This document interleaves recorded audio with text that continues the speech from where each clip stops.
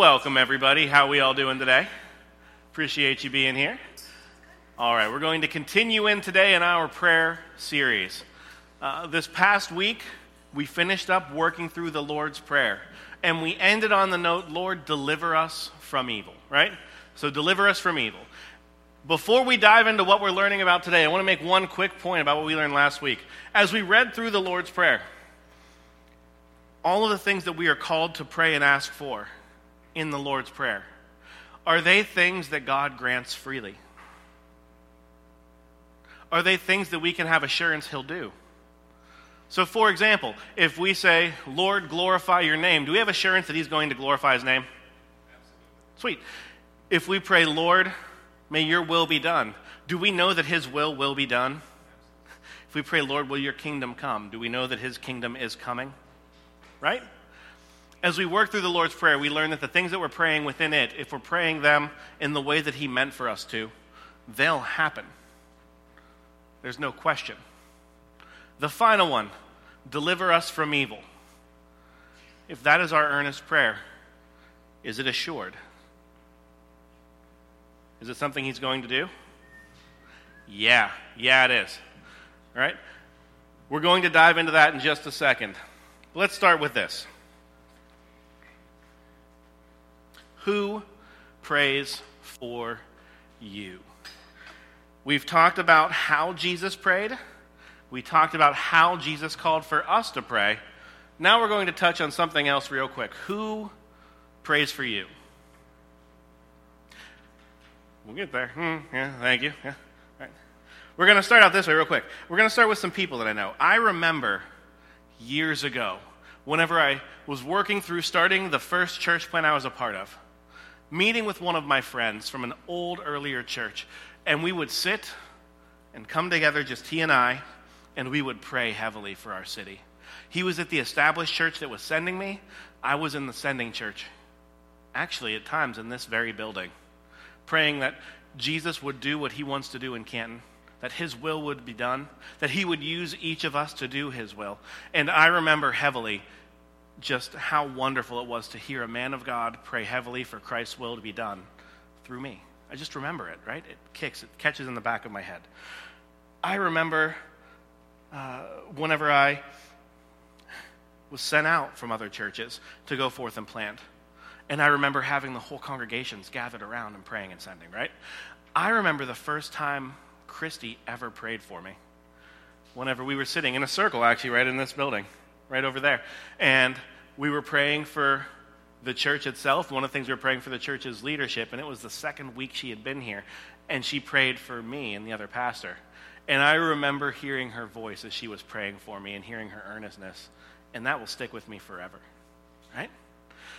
I remember the first time one of my friends, whenever they saw, just a couple weeks ago, this particular friend saw that I was having a really, really rough week and getting ready to preach, and they pulled me to the back and threw their arm around me and prayed for me. Who's praying for you? People-wise. Do you remember a time whenever a friend, a family member, a loved one, or a stranger just looked at you and said, I'm going to pray for you? And do you remember how, honestly, good it felt to know that someone else was pouring out to Jesus on your behalf, or to God the Father on your behalf, right? I remember these times, and they're some of the most powerful times in my life. But I say that to invoke a feeling in you so that you can realize this. There is someone who prays for me every day who is far more prayerful and godly and powerful than any of my good friends from old churches, than any congregation could be, than any sending church could be, than my wife could be, than any of my friends could be, than any of you can be. There is someone who prays for me literally every day, who intercedes on my behalf with the Father. And it's wonderful. Let's read. We're going to start in Romans 8, 31 through 39. We've got a couple pieces of scripture to run through today, and they're all going to be a little bit extended, but you'll see where I'm going with this, okay? What then shall we say in response to these things? He had just walked through how we're called to move through. Paul just walked through how we're supposed to move through both times of hardship and things of that nature. He says, "What then shall we say in response to these things? If God is for us, who can be against us? He who did not spare his own son, but gave him up for us all, how will he not also, along with him, graciously give us all things? Who will bring any charge against those whom God has chosen? It is God who justifies. Who then is the one who condemns? No one. Christ Jesus, who died, more than that, who was raised to life, is at the right hand of God and is also interceding for us. Who shall separate us from the love of Christ? Shall trouble or hardship or persecution or famine or nakedness or danger or sword? As it is written, for your sake we face death all day long. We are considered as sheep to be slaughtered. No, in all these things we are more than conquerors through him who loves us. For I am convinced that neither death nor life, nor angels nor demons, neither the present nor the future, nor any powers, nor heights, nor depths, nor anything else in all creation will be able to separate us from the love of God that is in Christ Jesus our Lord." Who prays for you? Jesus does. Every day. Every moment of every day. He is interceding for you. We talked about that concept. If we pray for deliverance, we can have assurance that we are delivered, right? If we earnestly are asking for God's deliverance, we can have assurance that we are delivered. Why can we have that assurance? Because every moment of every day, Christ Jesus is sitting at the hand of God the Father and interceding on your behalf. If you don't know what interceding means, it means to literally come between someone on behalf of another person. So if Jeremy is like super mad at, I don't know, Anna, my daughter, not his Anna, but my daughter, the 4-year-old one. I was trying to go with someone that was not in your family, and then I said Anna, and you're also Anna, and it just super didn't work. It just did not work. If Jeremy is extremely mad at Micah, let's go with Micah, and they are getting ready to have an argument because Micah wronged Jeremy, me interceding on behalf of Micah is me standing in front of Micah saying, "Hey, Jeremy, hold off, let's have a conversation." Right? Consider this way. Assume you are at a store and you are hungry and you walk up to the display of candy bars and they are big and delicious and you grab one, start eating it, and walk out of the store. You've probably done something wrong, right? Not the best thing in the world. You have wronged the person who owns that store and the person who is standing in the cashier line just looking at you like, what is that person doing? What are they doing? Someone could intercede during this process, be standing at the cashier saying, you know what, that person over there, they're going to take some stuff. It's okay, I'm going to pay for it. Whatever they take, I'll pay for it. They grab a Mounds bar, I'll pay for it. Why do they get a Mounds bar? I don't know. It doesn't even have almonds. It's ridiculous. It's a horrible candy bar, but I will pay for it, right? Oh, they're going for the potato chips? Okay, I'm covering those too. They're grabbing a hot dog? I got that too. Slushy? Sure. It's only $1.50. I got it. All right? That person intercedes and pays and covers between what's between you and that other party, right? Whenever it says that Jesus is at the right hand of God interceding for us, that means that he is daily, moment by moment, communicating with the Father and stating that, you know what? While this person, in the way they act or behave, may have enmity with you, because, Father, you are perfect and holy and good, and there is nothing in you that is not good, and I, being a person, am not holy and good, and there's not just good in me. As a matter of fact, a lot of me is kind of crappy. Because of that, there's enmity between me and God. There's distance. There's contention. There's conflict between me and God. Not that God is causing that conflict. I am, through my own imperfection. But conflict exists. Jesus stands between us and the Father and says, I covered that. I have paid for it. Whenever it says, who then is the one who condemns, and it says no one, that's because Jesus is the one who is able to bring condemnation on someone. He is the one who will eventually judge the world. If he is interceding on your behalf, no one condemns you. Now, please note, this is not a free license to do whatever you want. The person standing at the counter could also walk over and be like, Mounds bar, no. Knock it out. You go with almond joy or you go with nothing, right? They can point you to a better direction and call for you to change your behavior. But they're still interceding on your behalf. Even that would be interceding on my behalf, keeping me from tasting horrible, chalky grossness that is a Mounds bar. I don't know why, but I watched someone eat a Mounds bar this past week, and it has been bothering me ever since. If you can't tell, I have not been doing well with this. was a rough week, and that just capped it off. All right. Who can separate us from the love of Christ? And then he walks through this giant list of things that we often think can get between us and God. Troubles, contentions, hardships, demons, the rulers of the world, life and death. We talk through this giant list of things that we sometimes think can get between us and God. And the answer is nope, none of those things can get between us and God, because we have someone who is constantly between us and God on our own behalf. He justifies us. He gives us right position before the Father, and he allows us to grow in him. He enables us to be his. Who intercedes for us? Jesus does. Guys, whenever I say, man, I really liked it the first time I ever heard Christy pray for me. It was wonderful to hear someone godly and loving pray for me, because I know that the Father heard her prayer, and it was wonderful and beautiful to see. That is what Jesus does for me every moment of every day. And he loves me far more than Christy ever could. And he does it for you, and for you, and for you. Whenever I was talking about all the cool people who pray for me, you might have been thinking to yourself, man, I don't have anyone that close. I don't remember the last time someone prayed for me like that. No, you do. You have him. Please note as well, if you would like someone to pray for you like that, let me know. I would love to pray for you. Jesus does. But not just Jesus. Not just Jesus. We're going to talk real quickly about one of the... Oh, no, wait. We're going to continue on with Jesus. It might be difficult for you to imagine Jesus sitting at the right hand of the throne of God, interceding on your behalf and praying for you. But what if I told you, at one point in Scripture, you can literally see a time and hear the words Jesus prayed for you? We're going to start in John 17.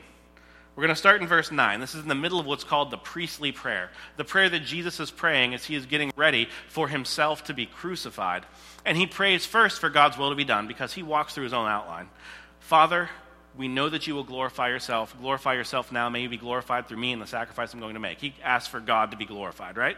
And then he prays for his disciples, and that's what we're reading next. I pray for them, these are the disciples. And he says, I'm not praying for the world, but for those you have given me, for they are yours.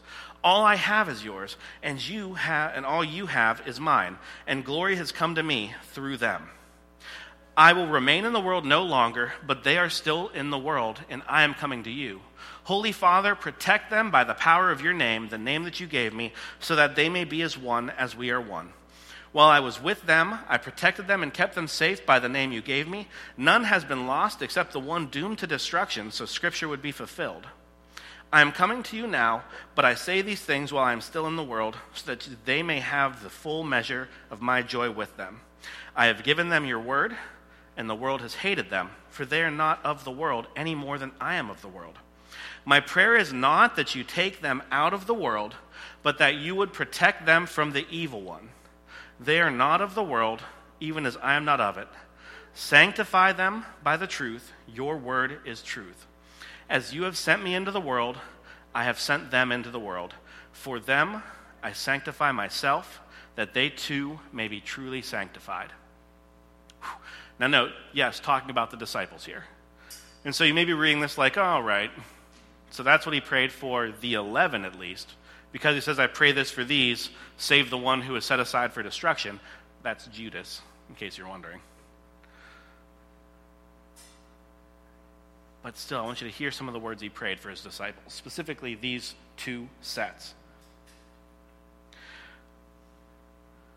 Nope. Let me jump one quick. Boom. That one. There we are. My prayer is not that you take them out of the world, but that you would protect them from the evil one. So if we're called to pray, Lord, deliver us from evil, or deliver us from the evil one, please know this. Jesus also prayed for his disciples. Lord, I pray not that you would remove them from the world or from the pain or the hardship or whatnot that's here, but that you would protect them from Satan, from the evil one. May they have deliverance from him. Please know this as well. I'm going to throw this out here. At one point in the book of John, Jesus is praying. And his words out loud to his Father are, Lord, I pray that you would hear these words of mine. And I say this not because I have any question that you hear me, but because I'm praying it on these people's behalf. I know you hear what I say, and I know I'll pray whatever you want me to pray, and I know that your will be done, whatever. So Jesus in the book of John at one point, when he's raising Lazarus, literally says, I'm only saying these words out loud for the benefit of the people who are hearing them. Because you already know what's going to happen. If that was his prayer then, why is he praying this long prayer now? It's for the benefit of those who are going to hear it. He already knows God the Father is going to do these things. He has full assurance of it. This is not Jesus asking for something to happen and God the Father saying like, nah, not right now. I don't really want to do that one. This will come to pass. Jesus knows he is leaving. He knows his disciples are going to stay in the world. And he prays not for them to be removed from the world, but that they would be delivered from the evil within it. Both the personified evil, Satan, and evil in general. Because same deal with the word that we talked about in the Lord's Prayer. This can mean evil or the evil one. Right? They are not of the world, even as I am not of it. And sanctify them by the truth. Your word is truth. So please know this. Jesus prayed for his disciples to be protected from evil and for them to be sanctified. And again, you may be asking, what does this have to do with me? I don't care how he prayed for his disciples. Let's step on real quick. If we move further in this, in John 17, 20 through 26, my prayer is not for them alone. I also pray for those who will believe in me through their message. Who's that now? Quick thought. What are the words of the apostles? Who are the followers of the apostles? That's literally every Christian who came. Jesus taught his 12, and he taught the about 120 who surrounded him, and at times the 3,000 who surrounded him, right? He gave them his words. He proclaimed them to them and handed them off to his disciples because he was leaving, and he needed them to continue spreading his message. And these disciples continued to spread his message throughout the world. And many heard and believed because of them. And then these disciples and some of their disciples began to write out the words that Jesus had said, including this prayer. And they put these words to paper. And these words carried down. They put these words to vellum, dried animal skins. My apologies. They put these words to paper. And they carried them on further. And the words that Christ gave his disciples to give carried down through generations, both orally, through the way the disciples spoke to each other, and then literally on paper as we carry the Bible forward. Whenever he's praying for those who will believe in me through the message of the disciples, through the message of the apostles, that is you. If you are his follower. Jesus prayed for you. And he prayed the same things he prayed for his disciples. That you would be protected from the evil one. That you would be sanctified in truth. That means made holy. And that you would be one with each other and with him. Let's continue this section on real quick.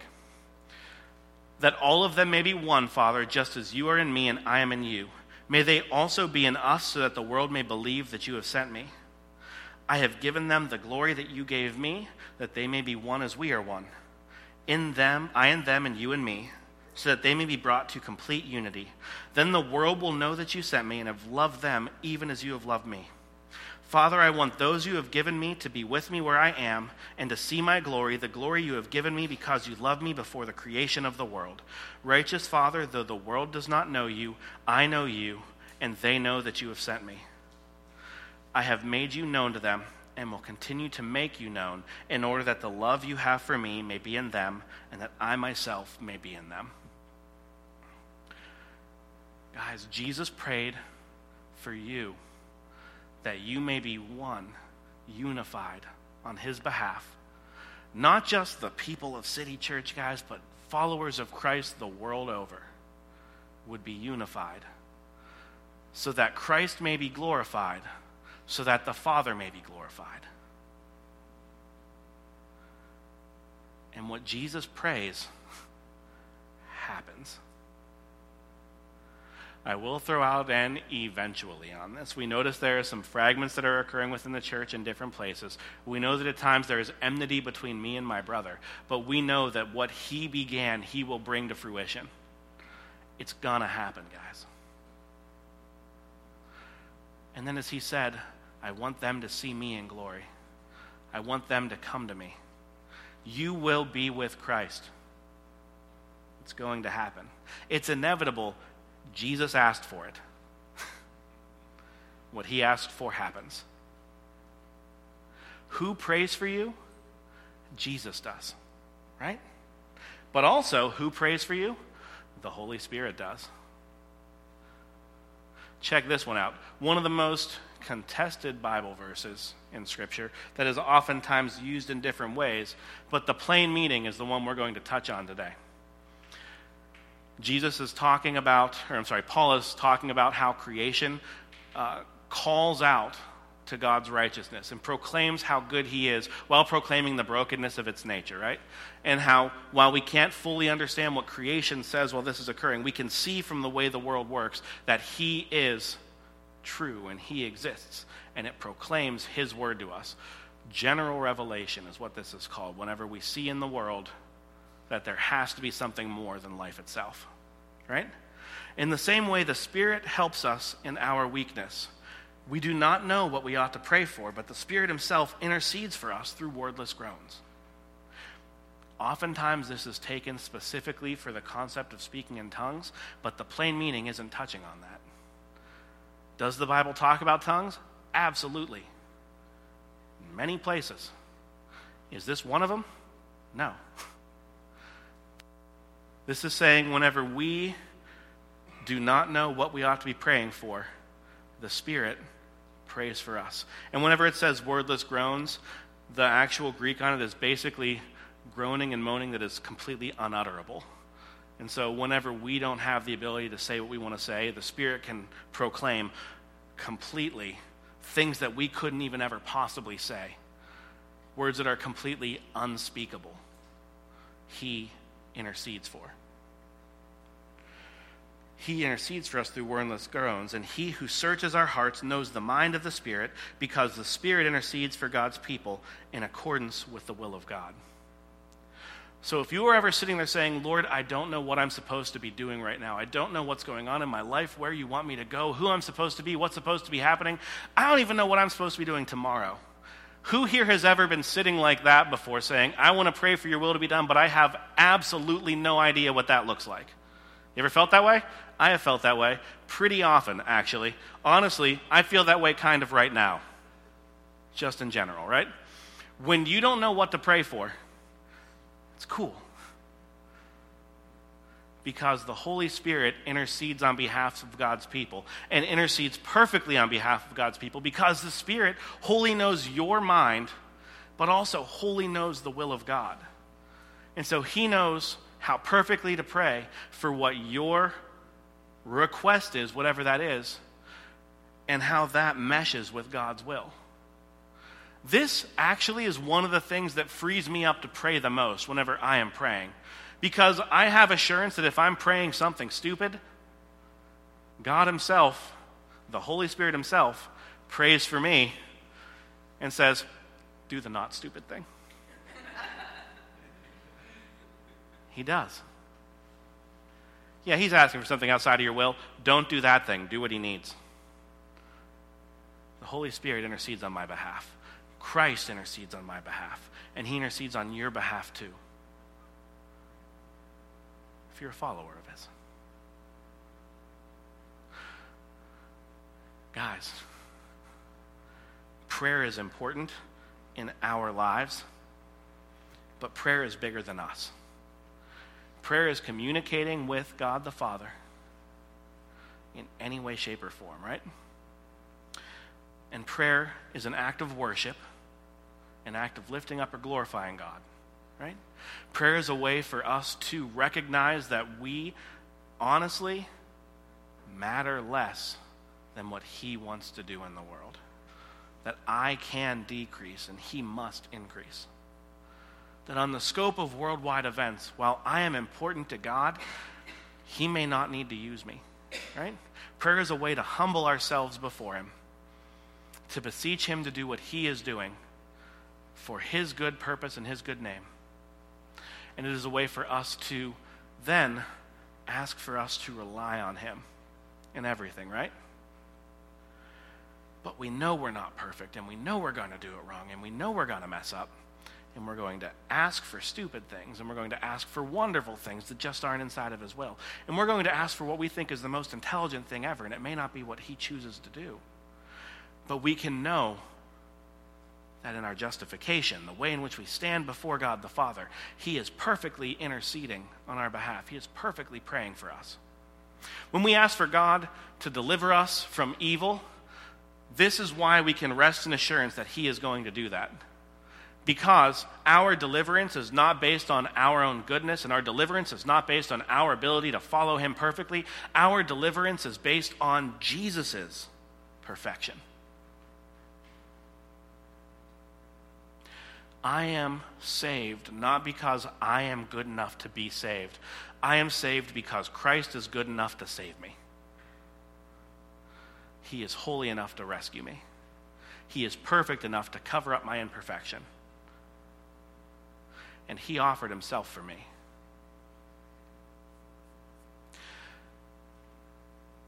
He literally stood between you and the consequences of death, the consequences of sin, the consequences of evil in this world. On the cross, that is what he did. That was his perfect intercession. He interceded perfectly for you. And in his resurrection, he still does it. He still intercedes perfectly for you. What are my takeaways on this? Oh, goodness, worship your Lord. This is what he's done for you. Need we more takeaways than that? Probably not.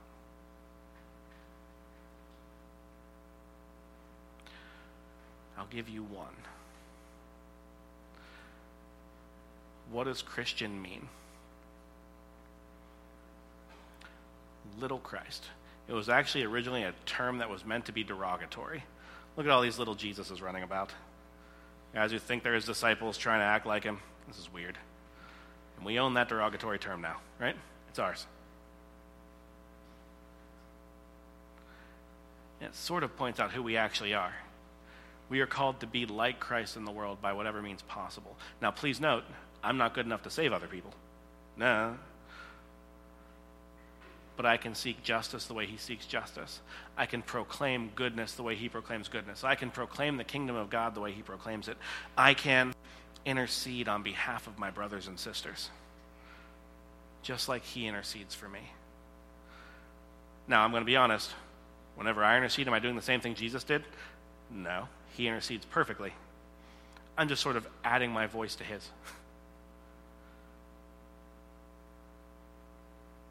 Jesus and the Spirit are saying, Lord, do your will in this person. And I can say the same thing. Lord, do your will in that person. Yeah. I'm just adding to the cacophony, yes, but I'm being like him. You can pray for your brothers and sisters. You can pray that the world will not be overcome by evil. You can pray that Christ will return and will set about righting everything that is wrong. You can pray that his kingdom will come. You can pray that his name will be glorified. And you can bear the burdens of your brothers and sisters, just like you're called to. That's probably my best takeaway. Why should you be praying for other people? Because you're supposed to be like Jesus and he prays for everyone else. Why are you supposed to love other people? Because Jesus does. If you ever wonder why followers of Christ call for you to do things, that's why. We're supposed to be like Jesus, and this is what he does.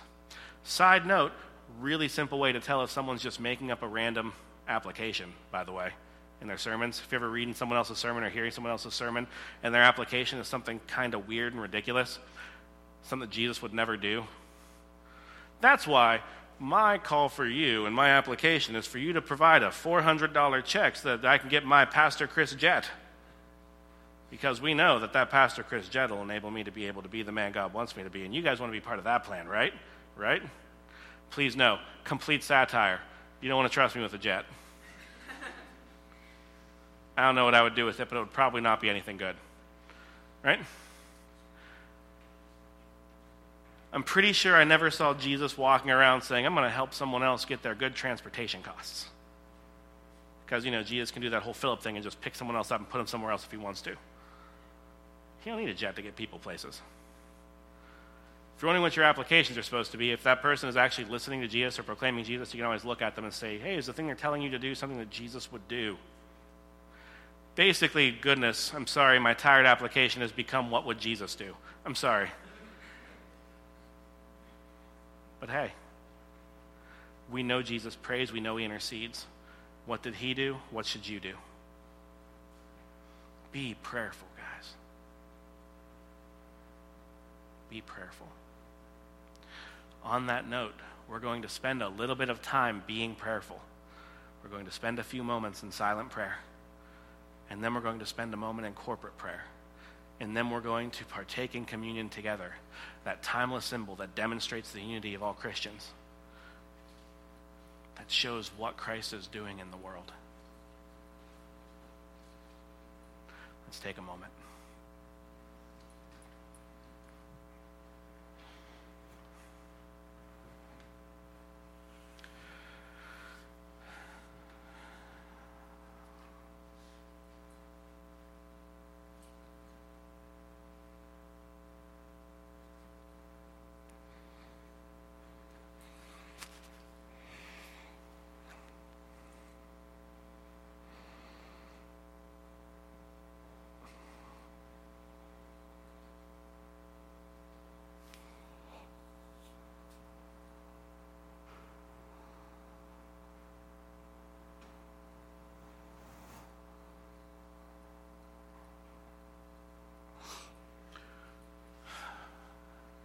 Lord God, you are good.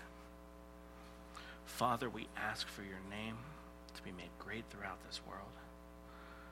We ask for your kingdom and for your will. We don't want ours, we want yours.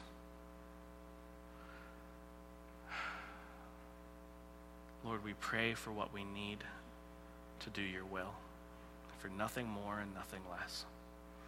Give us exactly what we need to do your will.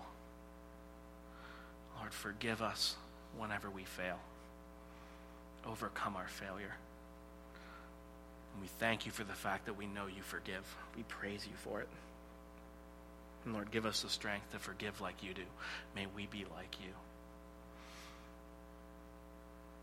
Lord, keep us from temptation, from testing, from trial. Father, whenever it comes, may it be joy and may it be a blessing.